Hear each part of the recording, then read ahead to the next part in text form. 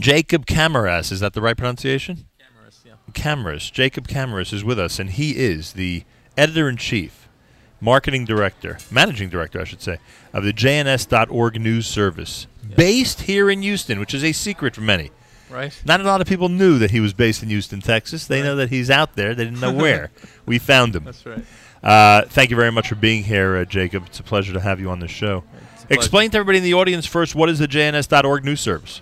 Absolutely. So JNS.org, or the Jewish News Service, we provide content to Jewish media, print and online, around the country and around the world. How many outlets do you think utilize your material? About 40 to 50 per month utilize the material. About 100 total are on our distribution list. How do you do all this? What's the system these days when we're in an era of great technological speed? How does one go ahead and run JNS.org? Besides my cloning machine. That's what you need these days. Right. Well, we have correspondents around the world. First of all, we do have a full-time staff of 3 writers and editors. Right. We also have correspondents who work with us around the world, several correspondents in Israel.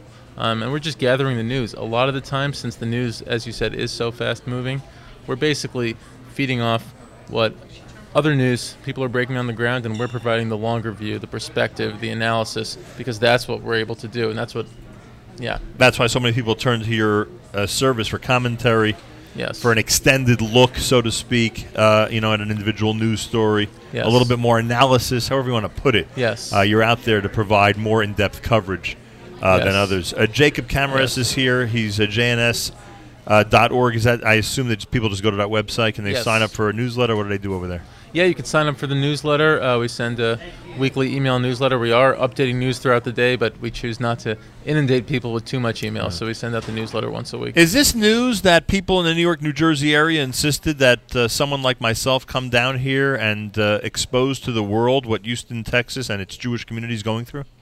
I think so. I mean, I think that it's rare, first of all, even though Houston is a large city, 4th largest city in the country, it's rare for this Jewish community to get national attention.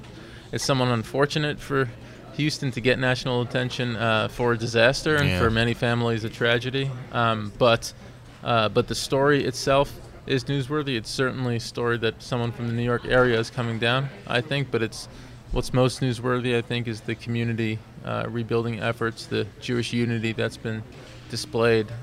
It's been an inspiration to me as a person and as a professional. It's such an important component to this story. The unity is incredible. The outreach from all aspects of life, not just Jewish life, has been amazing.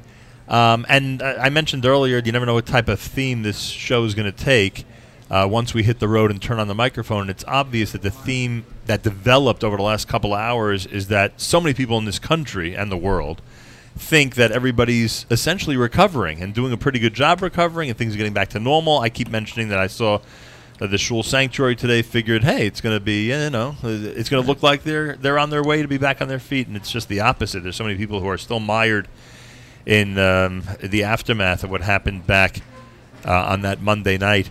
Right. And that's a very important message, and I hope that if we do nothing else here today, I mean, I'd love to raise some money for this community and make sure people around the world know how to give. But if we do nothing else, let's at least assure everybody that the situation down here is a devastating one, and it's going to take a while before this community recovers. What made you move to Houston, Texas? You had been in so many different places in the United States. Why Houston? It's a good question. It was mainly driven by my wife's job. My wife, Megan, is the founder and CEO of an educational startup. It's called FuelEd, fueledschools.org. They train teachers in social and emotional competencies to fill a gap in teacher training across the country. Many teachers just aren't trained in not equipped with that relationships and those kinds of skills. So she started this company and got clients in Houston, and we moved from LA to Houston for that reason, basically. And I, again, work remotely. Actually, the funders of JNS.org, I should say the founders of JNS.org are in Boston. So I met my wife in Boston, she wanted to move to Los Angeles. See, it's funny when you mentioned to me off the air that you work remotely. I still said to myself, it's funny you mentioned this. I said to myself, but wouldn't it be advantageous for him to be in the Eastern time zone? And then you mentioned that the founders are in Boston. I don't get you into any trouble, but I'm just curious if there's anything detrimental for being an hour away from the East. Well, it's not that bad in the Central time zone, but I can say when I lived in Los Angeles for a year, I was getting up quite early, let's say 5 a.m. That was a much bigger challenge. Yes, and trying to keep pace with the East Coast Jewish media. That was a little bit of a challenge, but I did it. Man, they have an advantage. What can I tell you? Jacob Kamaras is with us, JNS.org. He is the managing director and editor-in-chief of the Jewish News Service.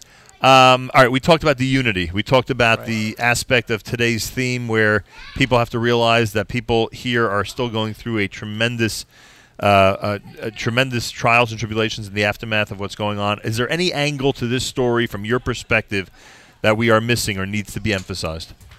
Right. Well, I think that there is a turning point, being faced by individual families and the entire community. As a journalist, I've done some of my own coverage on this flood naturally. Right. I started off and I wrote a piece for JNS.org on this, and I couldn't bring myself to cover it as a news story at first because it was so personal. We lost a car, which was no big deal, really. And my wife and I happened to be stuck in an elevator for a minute that night in our building. So it was a pretty personal story, and I wrote about it from the personal perspective at first. But really the turning point for the entire community and families. These families are families who have been flooded are in the midst of making a life-changing decision. What to do with their house. Do they rebuild? Do they raise their house? Do they start over? These are big decisions. Right. And collectively, if you combine all the affected families into one Jewish community, that's a collective turning point, really, for the community. Where does the community go from here? Do the neighborhoods maintain their Jewish character? The unity is important, and it's inspiring to me to see how much everyone is volunteering, all the communal strength.